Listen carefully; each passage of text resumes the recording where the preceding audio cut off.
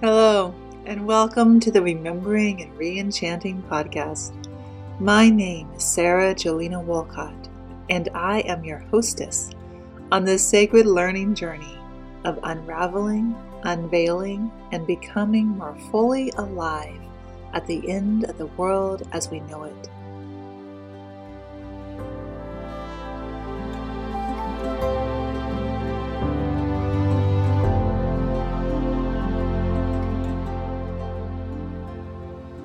In this podcast, we offer up to you, dear listener, 3 forms of episodes to support your journey of remembering and re-enchanting.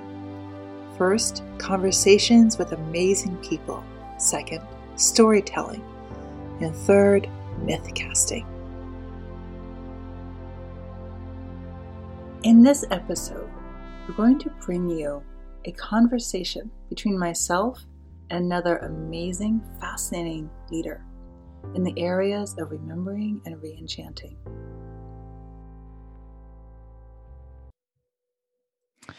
Hello, my name is Sarah Jolina Wolcott, and you are listening to the Remembering and Re-Enchanting podcast.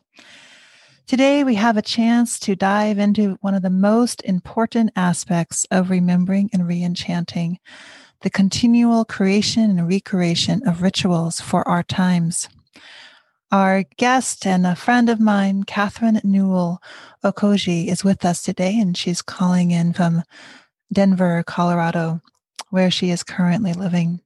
We originally met at Union Theological Seminary, where we were both students. Today, Katherine is a ritual crafter, a spiritual leader, a speaker, and a writer. She has a background in the New Thought movement and currently considers herself an interspiritual minister and a witch.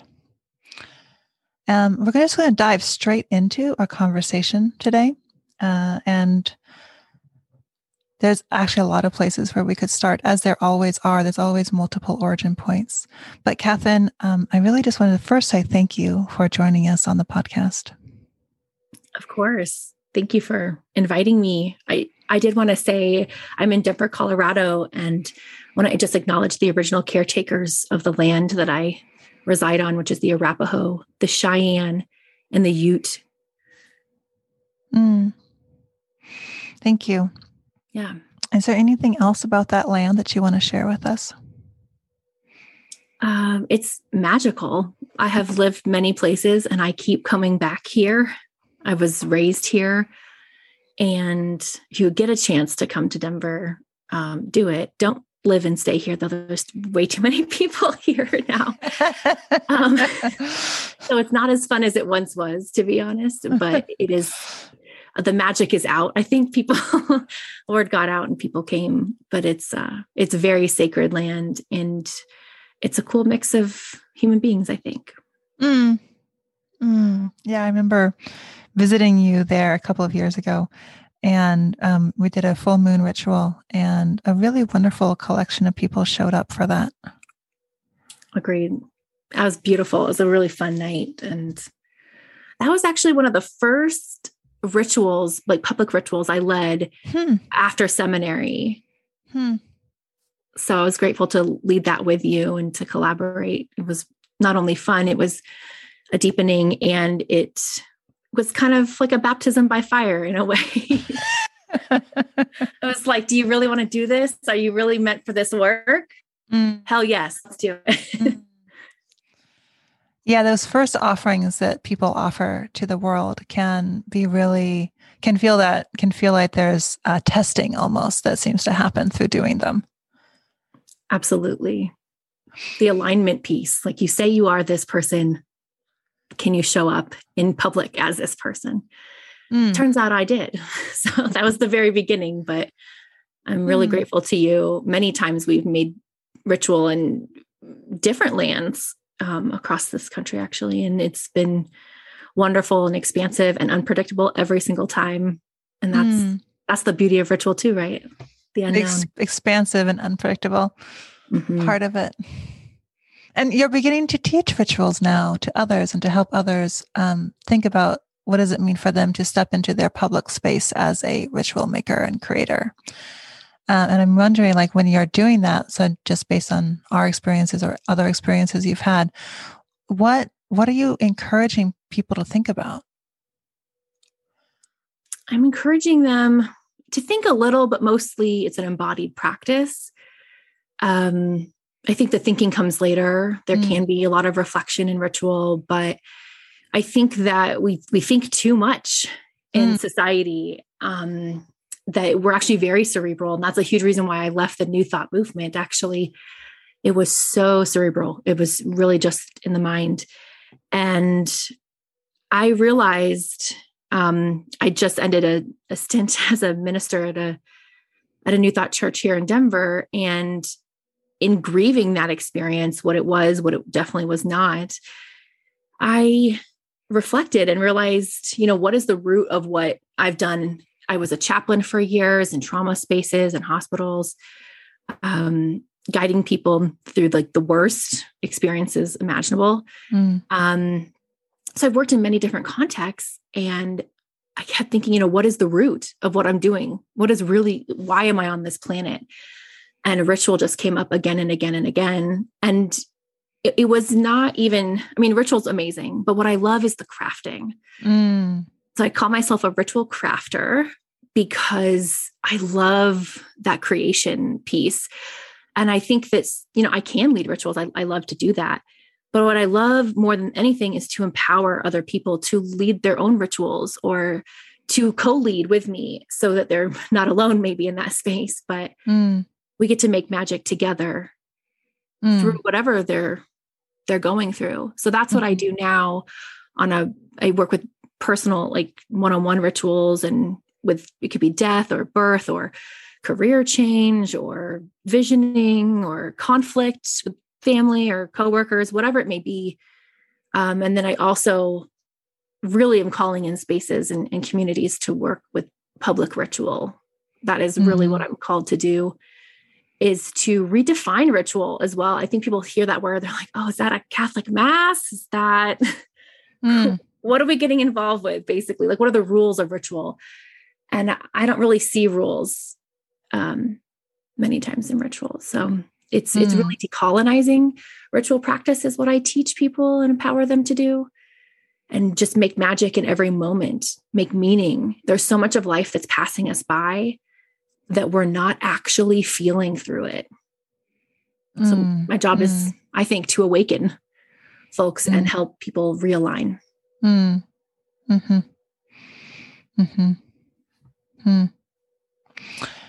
said like 10 things there that I think that we could go further into. Of course. So, and I could imagine people having questions about many things you just said, but let's actually start at what you were saying at the beginning. Tell us a little bit about where you come from. What is this New Thought movement, and like how do you explain it to people, and what are some of the lessons that you are bringing from that to the wider work of crafting rituals?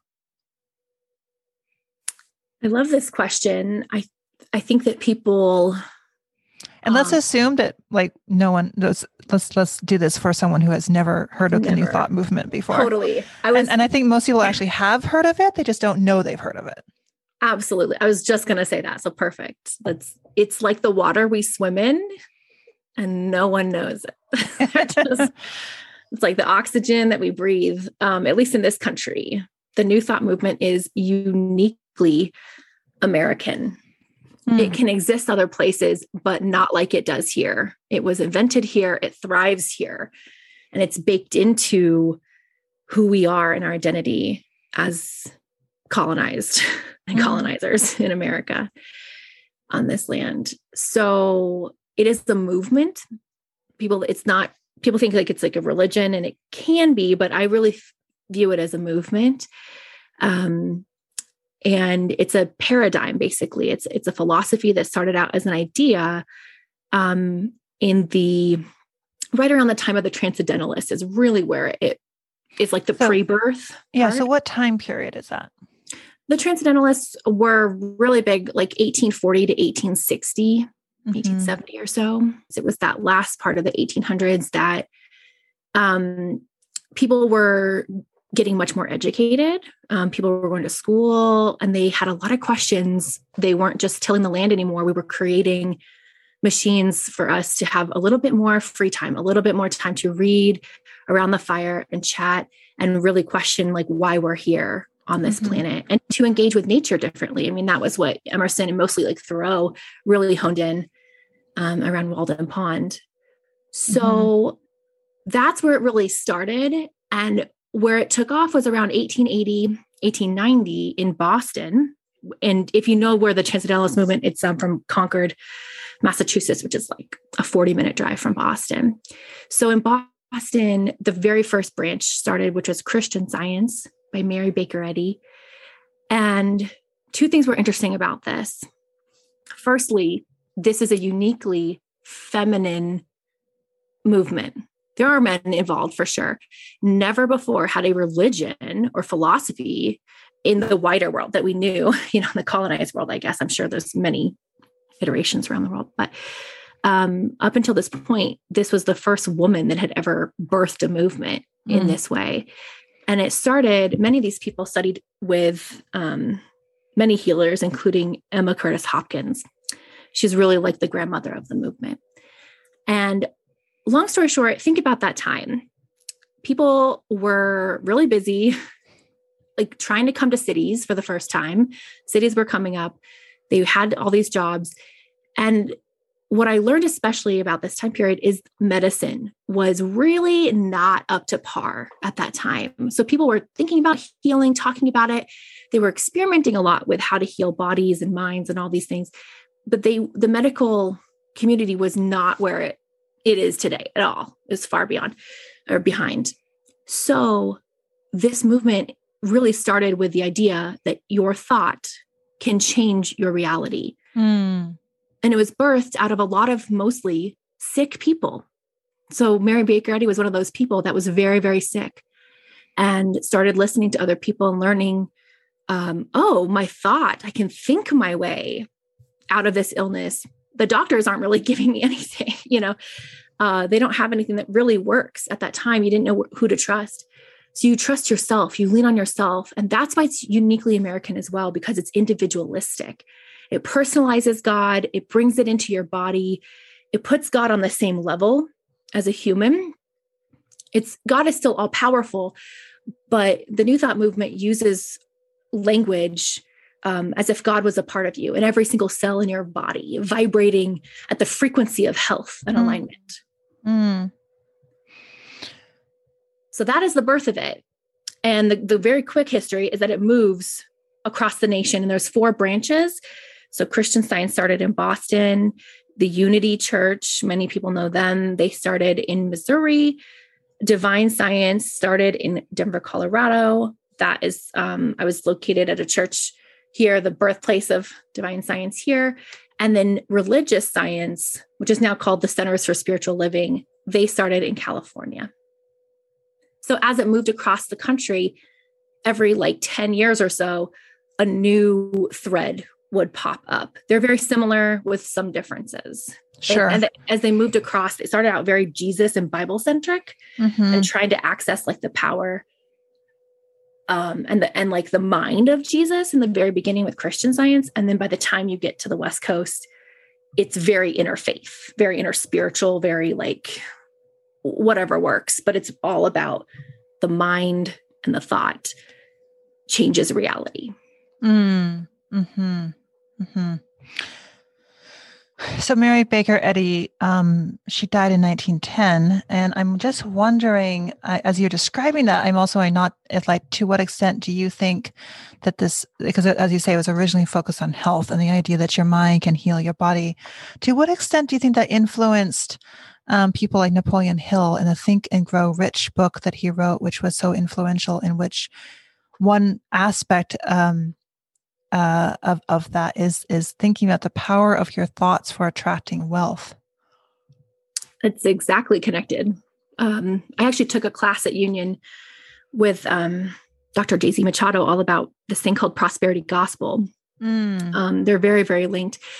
What happened with prosperity gospel, though, is that it went from Christianity into the New Thought movement. And then when when people tried to bring it back into Christianity, then you get even more complicated and problematic. So prosperity gospels is really problematic. But can you just like summarize? I mean, I know what you're referring to, and many listeners probably do, but can you kind of like summarize what we mean when we say prosperity gospel?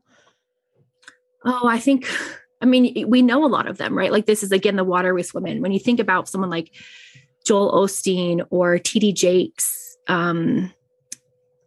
that's prosperity gospel, which is Christian, which is, send me your money. I'll send you a snippet of it back, plant it in the ground. Maybe it'll grow. It's this idea. I think it's fraud, to be totally honest with you. But it is the idea that your thoughts plant things. But prosperity gospel with Christian pastors, it's often think about like millionaire pastors who fly on private jets, who have name brand shoes and all that. I don't know if you've seen that like Instagram account, like preachers with sneakers or whatever. And it's literally all about prosperity gospel preachers, like the Hillsong people. That's a lot of prosperity gospel.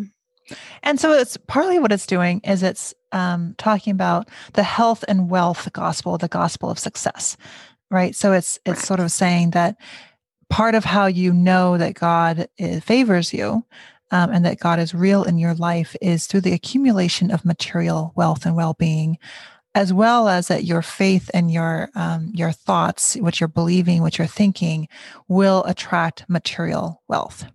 Or whatever it is that you're thinking, health and wealth, both. Absolutely. We see this very modern day through the movie The Secret. We see it mostly through my dear beloved Miss Oprah Winfrey, who I tell people she like practically raised me. I love that woman. And also it's complicated, like who she has on her shows now. Some can be great. Some it's like the border of problematic. And we need to like really interrogate who is giving us spiritual knowledge. That was a huge issue that I had in the New Thought movement. That a lot of people don't. They just feel good. They want to feel good. This is it very much opposes, decolonization. It very much opposes honoring and like owning our white privilege, owning what has been done to the Native people of this land, owning that all this wealth that we're talking about is off the backs of the enslaved. It's not real. Like, so there's a lot of it that's really problematic that I'm a manifester. I use it all the time, every day to manifest, money, anything, whatever I want, but it's not about what I want in my paradigm. It's about alignment and it's about the betterment of society. And that is where often New Thought diverges. It becomes very internal, very about you and what you want, and not about we and the community and the country and your neighbor. It's like, look what I did for myself in my house. Look at my car. And I love what you brought up earlier, because that is really what drove me away many times, and especially in seminary from the New Thought movement, it was so controlling, this idea that if I wasn't manifesting at a certain level in a certain way, if I had even a negative thought at all, it was paralyzing. I was like, there are many moments in my life I couldn't think straight because I didn't want to harm the life I really wanted. And I wasn't at all embodying who I was in the moment. I wasn't connected to my body, my soul, my emotions. I was denying them. And my training in chaplaincy and trauma really taught me how unhealthy that is. And not only are you denying your emotions, then you're judging yourself for having these emotions or thoughts that are different. And so then it just makes people feel more poor instead of rich, and more lonely instead of connected, and more like it's on them. Like, what did they do? What thought in my mind created this really crappy reality? Okay. So I feel like I want to see if I can reflect back what you're saying and tell me if I'm getting this, if this is what you're saying, because I think it's really important. I think we're untangling something here in our society and in, certainly in both, not just New Age, but certainly a lot of the spiritual, not religious. And for those who are seeking to be, to engage differently with society, like really key and important points. So first, to just like honor and recognize that there is some truth to the extent that your thoughts and the vibrations of your thoughts do influence the world around you, that your internal reality and your external reality is connected, that there is something in that that's really true, right? Absolutely. And to really and honor... we have the proof, right, Sarah? Right? Like we live lives like that, right? Oh, the things that I manifest. Yeah. I mean, in the rituals that we do, right? Mm-hmm. We are powerful. Yes. And that we are creating our realities, and we're creating realities that sometimes with lesser intention and sometimes with more intention. That's shadow. Absolutely. There's absolutely ways in which our shadow thoughts, which we're desiring things that we're creating for ourselves and our bodies that we don't think we want, but we're still creating them. And that understanding of that is something that early women, their own experience of like Mary Baker Eddy and others, it wasn't just her, their own experience of their bodies and of their minds and of their health in their personal lives, they were able to see these connections and to recognize it and to work with it and to play with it.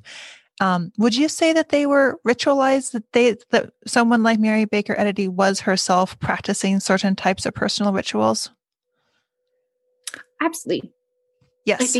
I look at an affirmative prayer as a spell often. Can you so an affirmative prayer being kind of like affirmations that someone might say in the morning? Every thread is different. I was trained in the religious science tradition. So it's a 5-step affirmative prayer that is different than like, please God, please, can I have this? It affirms that you already have it.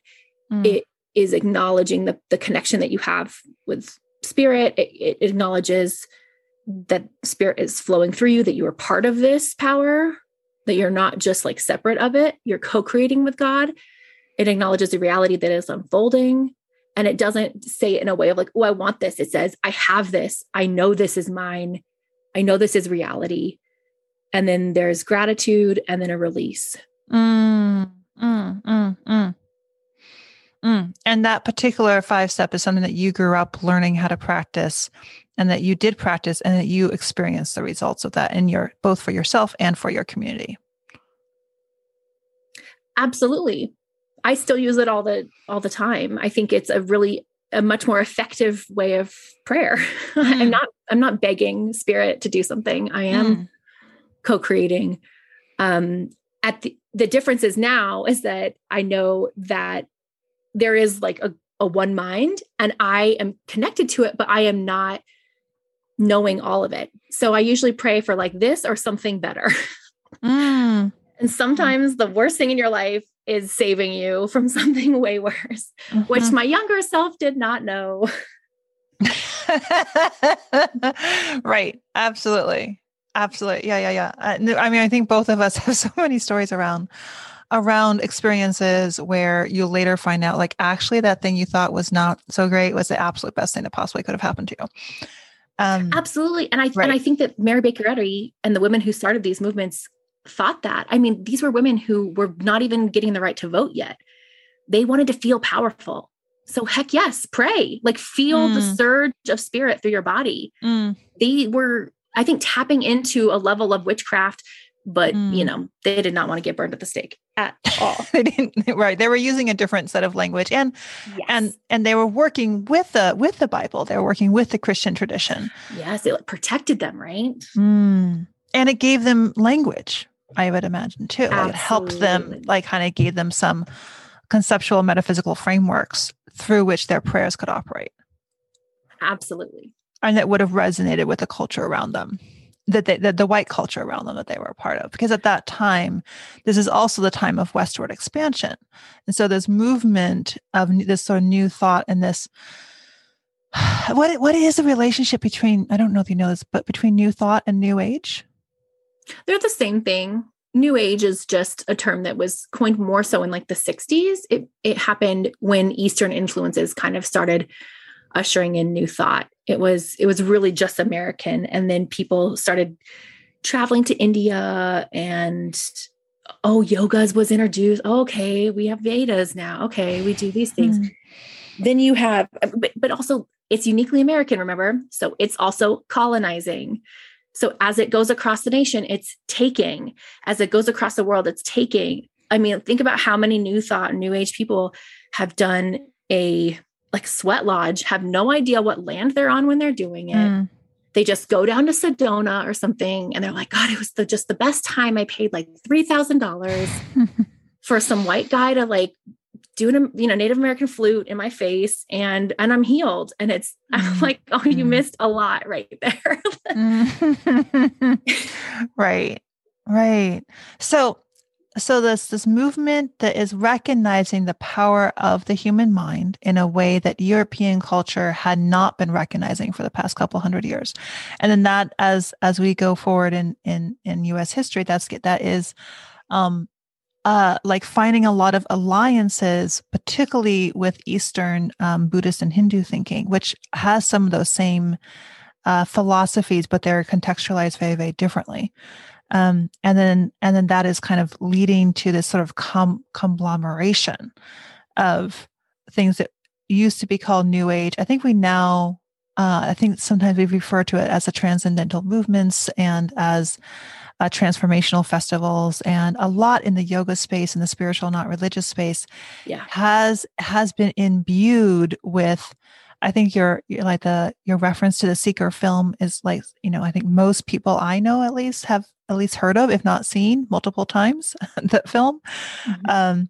And it's kind of right. And it's recognizing this thing, which is on some level true, which is the power of the individual and the power of our thinking and the power of, and is there a focus on collective thinking traditionally in New Thought, as in everyone praying together for something as having a particular power, or is it more individual based? It's mostly individual based, but no, there are a few times where people definitely get together. In New Thought, I've definitely visioned a lot with people. Oh, so like collective visions? Collective visioning. Like there's like a process I've done many times. For an individual or for like the church? Like what is the building of a new church? Both actually. Like? Yeah. We visioned like a mission for the community. We visioned like the next stage for the community, but I've also done visioning where you sit in a circle and like each person kind of gets a turn and you get like 10 minutes per person and everyone visions for Sarah right now. Right. And then everyone visions for Katherine next. And then we kind of all share that.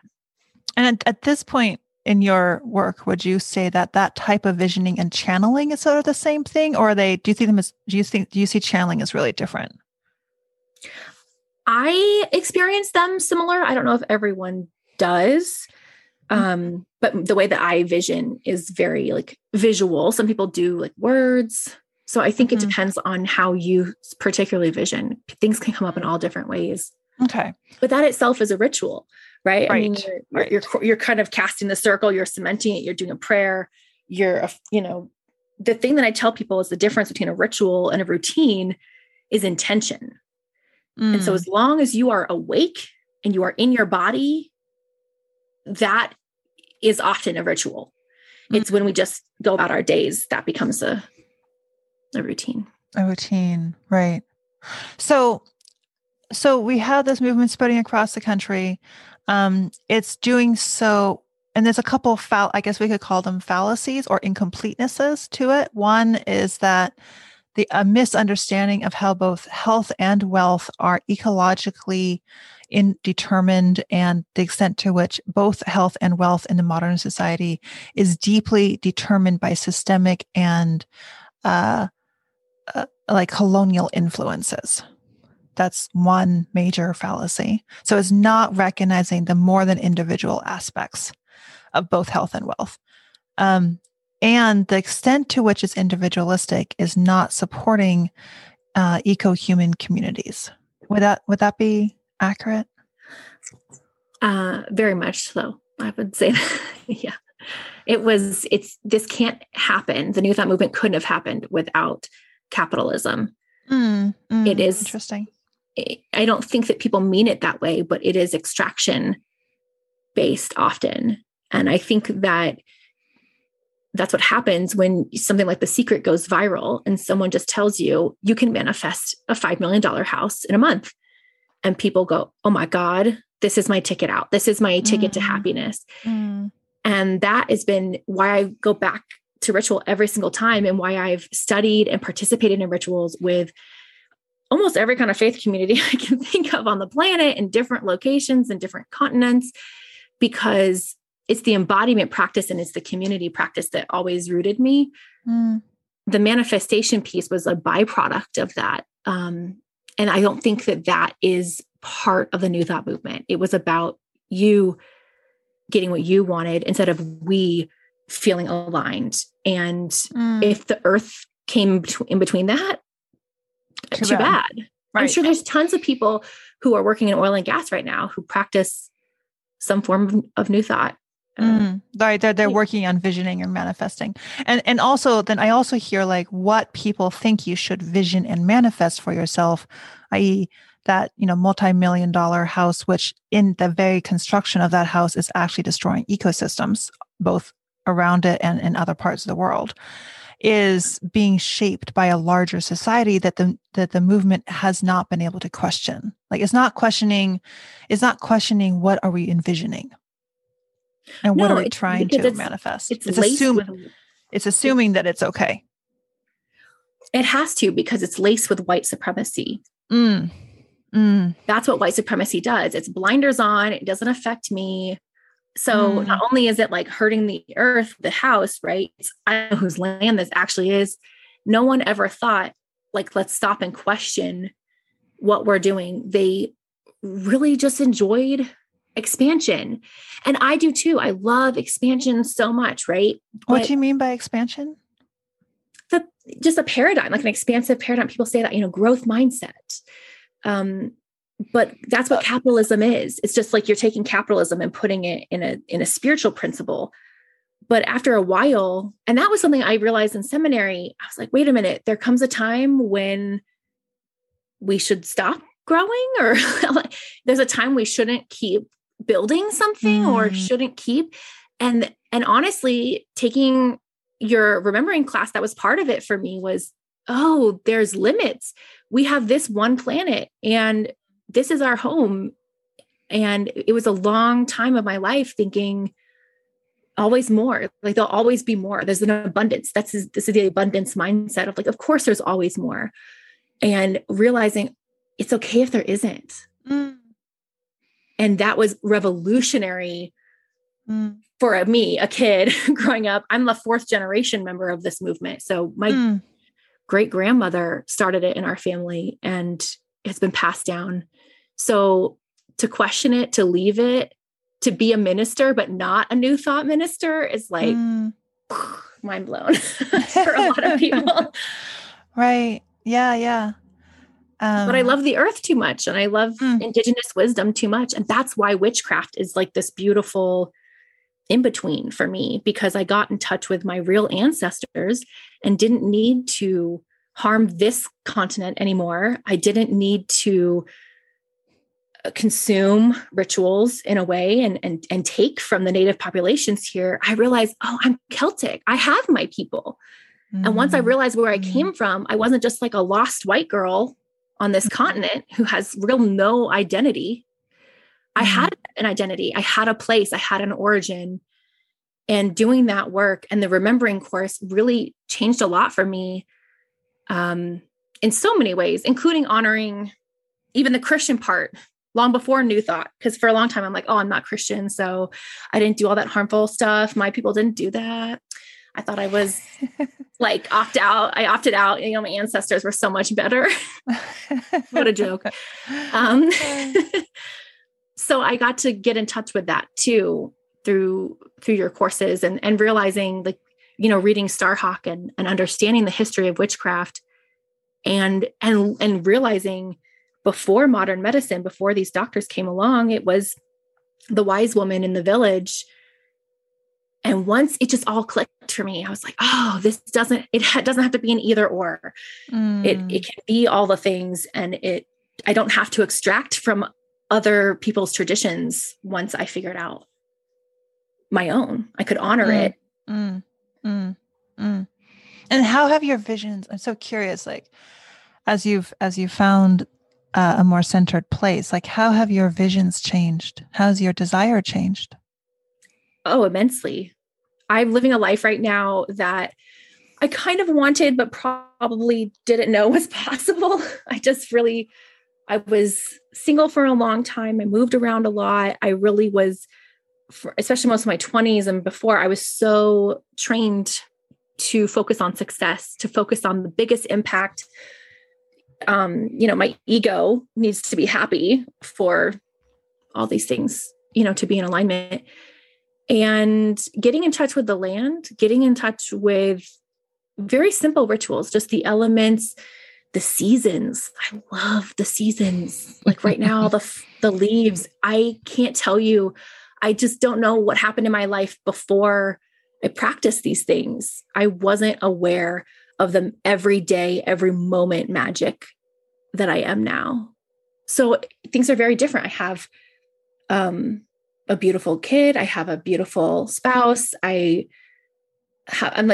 happier with simple things. I'm happier with like a really good meal. I don't need to go to fancy restaurants. I don't need to, like, the worth of something isn't how much I paid for it or how much I got a deal for it, which is what I was often raised to think. I love the moments with my friends. I love the moments just walking my dog. And that's something I didn't think would make me happy. So I'm still honestly interrogating that part of me. There are still moments that I'm like kind of almost borderline grossed out at how much I love being a mother. Like, what? This Really? is it? Yeah, but it's so good. Because it's so simple, or because it's not what you thought you wanted? Yes, and yes, and I did not. I mean, I always thought I'd be a mom, but I was like, okay, yeah, but my real impact is going to be all these other things. And I'm realizing, if I do a really great job at raising a phenomenal human, like that will be enough. If I'm a good person to my personal community, that's enough. I never had that before. I thought it had to go viral for it to matter. I was raised to believe that if you don't have a New York Times bestseller, who the hell are you? Right. And it's so that expansiveness, like, that kind of like expansiveness of like that, which in some ways is so powerful. And so, as you say, not just seductive, but has a lot of really kind of authentically beautiful parts to it, which is taking you out of whatever rut you might be in and saying there is more for you in this life that's possible. You don't have to get stuck in whatever it is that you've been told has to be your fate. But like that can really backfire and take you away from your own desire and from the beauty of everyday living. Big time. But the sheer wonder of ordinariness. I feel like that is something that, like, to be able to just love and the experience of washing the dishes every day, like to be able to recognize the magic in sweeping, to be able to recognize the power of caring for our little tiny plots of gardens, no matter where they be, and the revolutionary acts of resting. Like like so much of the graciousness of life can be so small, so called small. And yet therein is so much power. Oh, big time. But that's what I learned from nature. And that's why people now are like, oh, why did you leave? Why did you all these things? Because I know that this planet is way more amazing than anything that my mind could dream up. And I actually have deeper visions and more expansiveness just by, sitting under a tree. And it is, like you said, resting is a luxury. And the pandemic helped us all figure that out, that we were all working way too hard and traveling way too much. And so sitting, just having a cup of coffee with my husband is just magic. I don't need to prove anything to a tree. I don't, a flower is not worried about what I'm wearing or how much I weigh. Right. Yeah. Nature is like this breath of fresh air, and the biggest, literally, I know. Yeah. And it's interesting. I feel like as so many of us ground and center ourselves in an earth-centered spirituality. This old phrase from one of the great old theologians, Tillich, who describes God as the ground of our being. Sometimes it's kind of this irony of like, oh, actually, no, the ground is the ground of our being.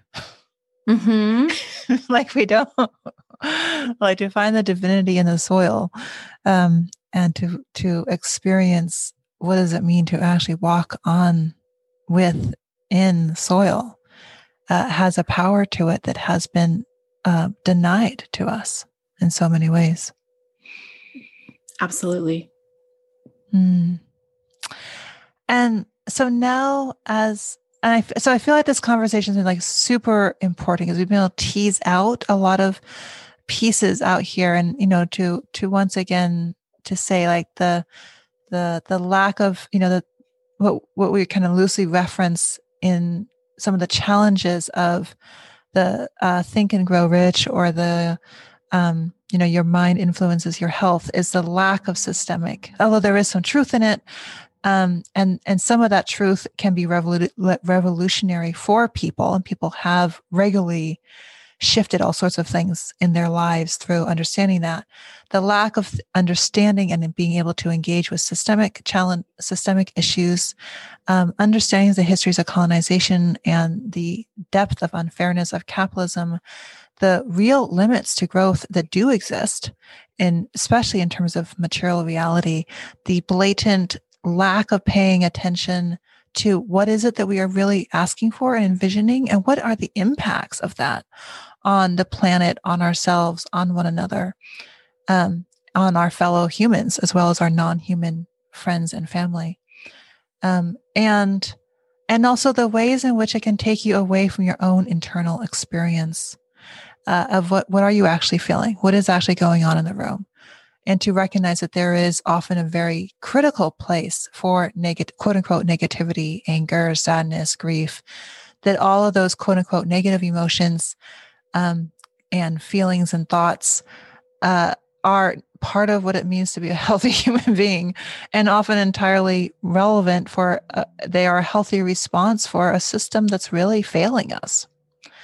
And that there is this in-between way. I love what you said at the end there about the power of the potentiality of witchcraft and of deepening into the craft as an in-between space that's neither us taking from someone else's culture, nor is it doesn't have to have the escapism, although I think it often sometimes does have various forms of spiritual bypassing, but there is a potential within which practices and the revitalization of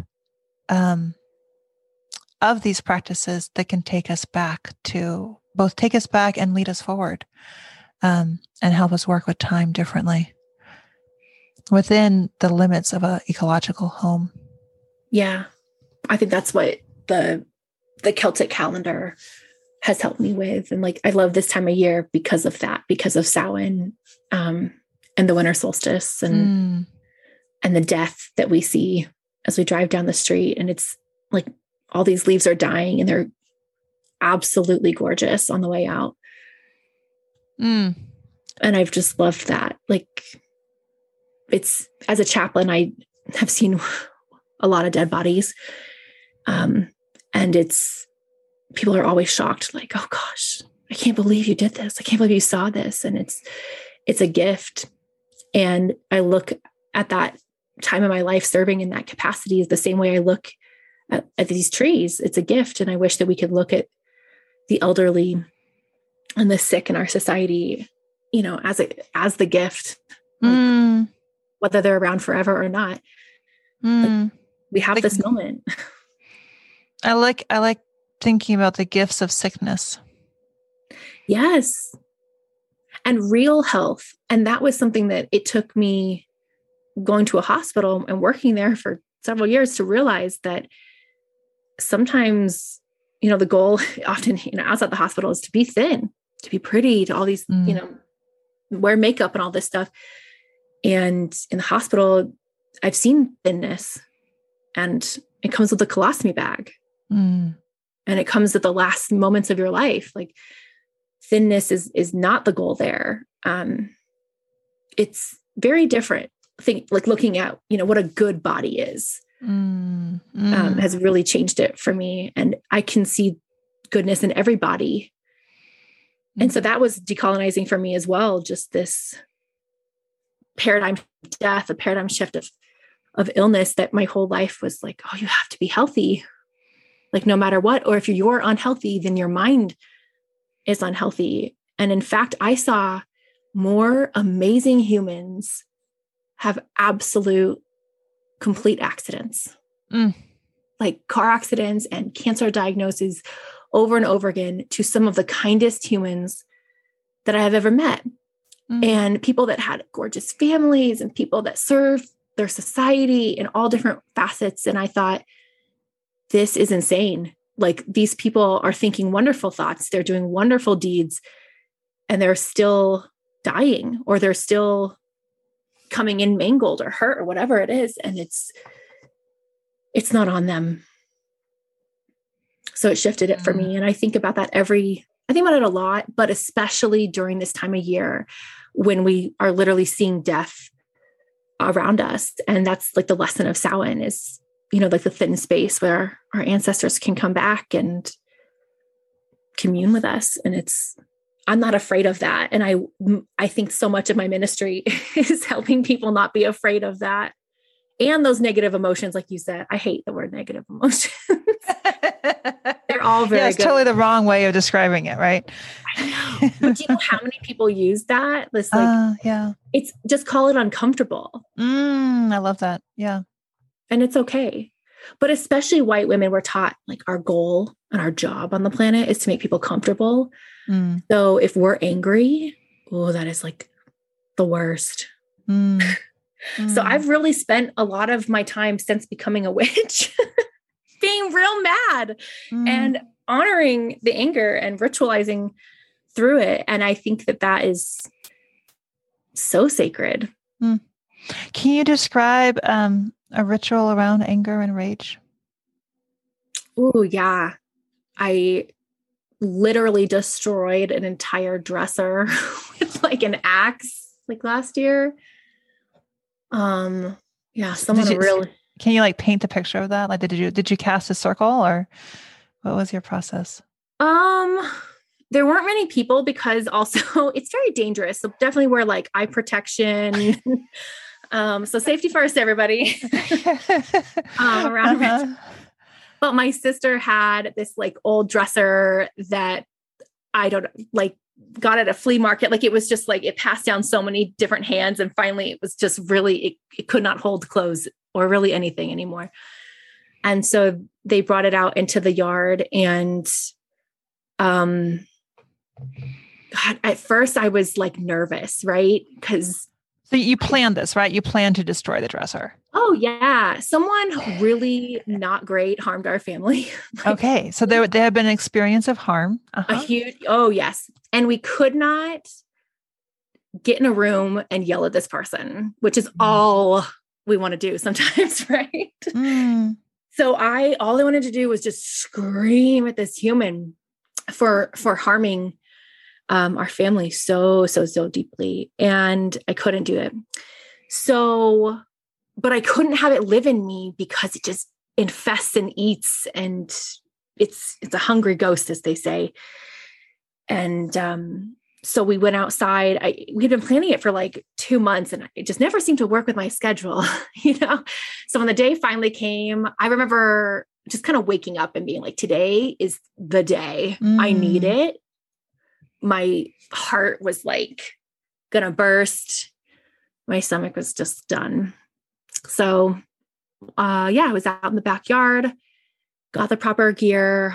There's a lot of breathing at first. And for me, I don't know how everyone feels with anger. For me, I felt scared that I would be like so angry, I couldn't stop it or something. Like once I start this, like, will it hurt me? Will it hurt other people? And I think that's like the fear of anger in general, that we've like squelched it so much. But for me, that's what came up. So I just breathed, and my husband did a little bit first. And I was like, oh, it's not that bad. It's okay. It's a little scary. There's like little splinters and things flying. And so you definitely have to like stay back from whoever is doing it.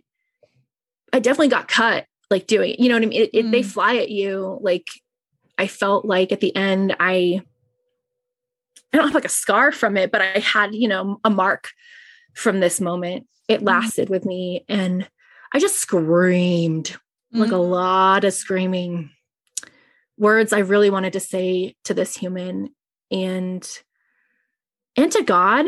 Like I always like yell at a person. I feel like my anger is it like starts off at the thing. And then I'm like, this is so messed up that this even happened. So I was upset with spirit too, and got that out. And it felt amazing afterwards.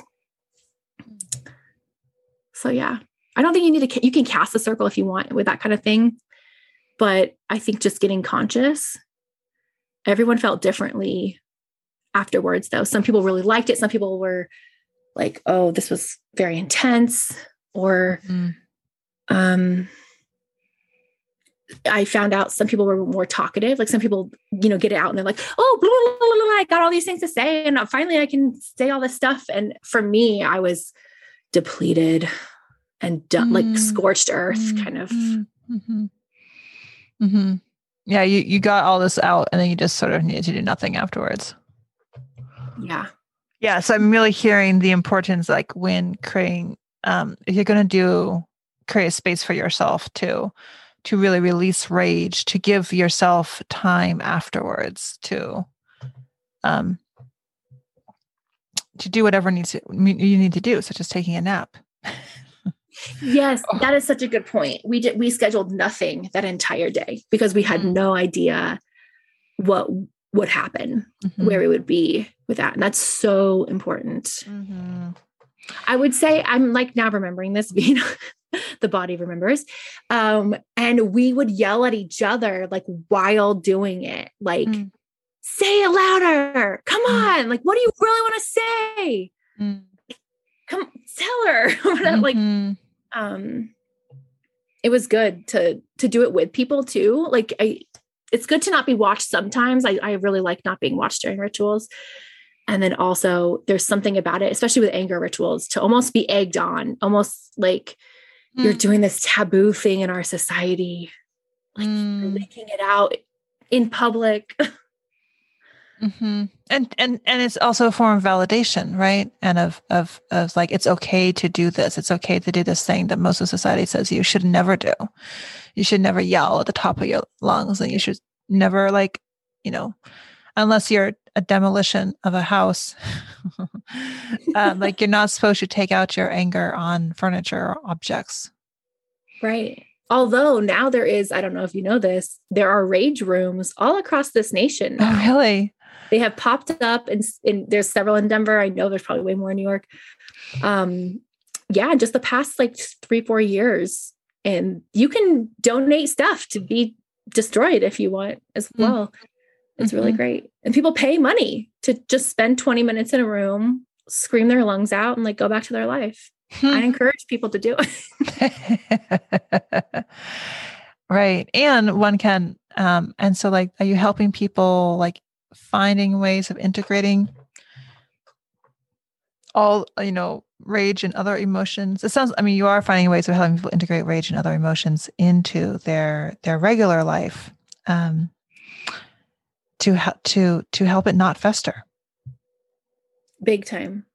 That is also something that I'm going to be doing more of at the end of this month, because on October 30th, Mars goes retrograde until January, and then like the post-retrograde shadow lasts until March. So I am particularly creating rituals and courses right now to help people channel their anger and get it out and look at it and express it in a very different way than they have done previously, and use this moment as medicine. So it's a moment where people might experience more anger. Is that what you're saying? They might experience more anger or less anger, depending on like who they are. So a retrograde, whenever any planet goes retrograde, I just think of the word reflection. It's a chance to look at that part of your life. And Mars really highlights our anger, our action. So depending on like what sign you have in your Mars, like that determines some stuff, but mainly it's a chance for us all to look at how we handle anger and getting things done, like the fuel in our lives, like the fiery part of ourselves. So I think people that like never really tap into that are going to feel on fire. And oftentimes people that are really like maybe extra masculine will feel a lot of water energy or something. But it's a chance to kind of, it just flips around for a couple months. But it's hard individually, but always when things go retrograde, I think systemically. So it's people that don't even know that these cycles are going on that I worry about the most, like our world leaders. So not great. All right. Well, thank you so much, Katherine. This has been really, really rich. I just want to check in to see if there's anything that you wanted to make sure that you said before we bring this session to a close. I just thank you for this time. I have appreciated taking many courses with you and learning my ancestry and tapping into my creative wisdom through writing. And the people that I've met through your organization and just through your circle have been really wonderful as well. So if you haven't taken a course with Sarah or engaged, I would just, I'd say like, take that risk too, right? Take the leap and try it. I think that even if it's not what you think, it might be better, like you were saying. So why not? I don't think it's going to harm anyone to know the depth of who we are and where we come from. It will only heal us personally and systemically. So thank you for the work that you do in the world. It really matters. And I'm grateful to be your colleague and your friend. And if anyone out there wants to create magic with me and is empowered and inspired at all, and even if it's something that we haven't even like covered, something else entirely, if it's something just burning in your heart, reach out, send me an email. You can find me at katherinenewell.com. And I just appreciate the space. So thank you. Thank you. Well, thank you for that. We will have links to many of these, many of the things that we've been referencing. I will be in the show notes, including Katherine's own website and ways of reaching out to her. I'm just so appreciative that in this particular conversation that we were really able to kind of tease out some of the background through which these current conversations are happening. Current conversations about what does it mean to be working as individuals and as collectives, and the power of our mind and the power of our thoughts, and what does it mean to be engaging with this work as ecological beings, and who are part of a more than human family, and where our visions and our dreams, may they come to be really in tune with that more than human family, so that our very sense of our needs and our responsibilities might be in greater service to all of life. Amen.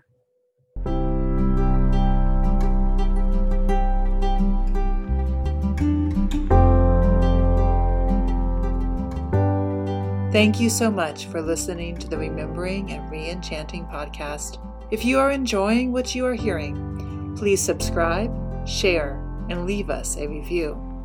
I am always happy to hear from you, dear listener, to continue finding ways to connect the disconnected and go deeper on your own journey of remembering and re-enchanting with your communities, your organizations, and your families.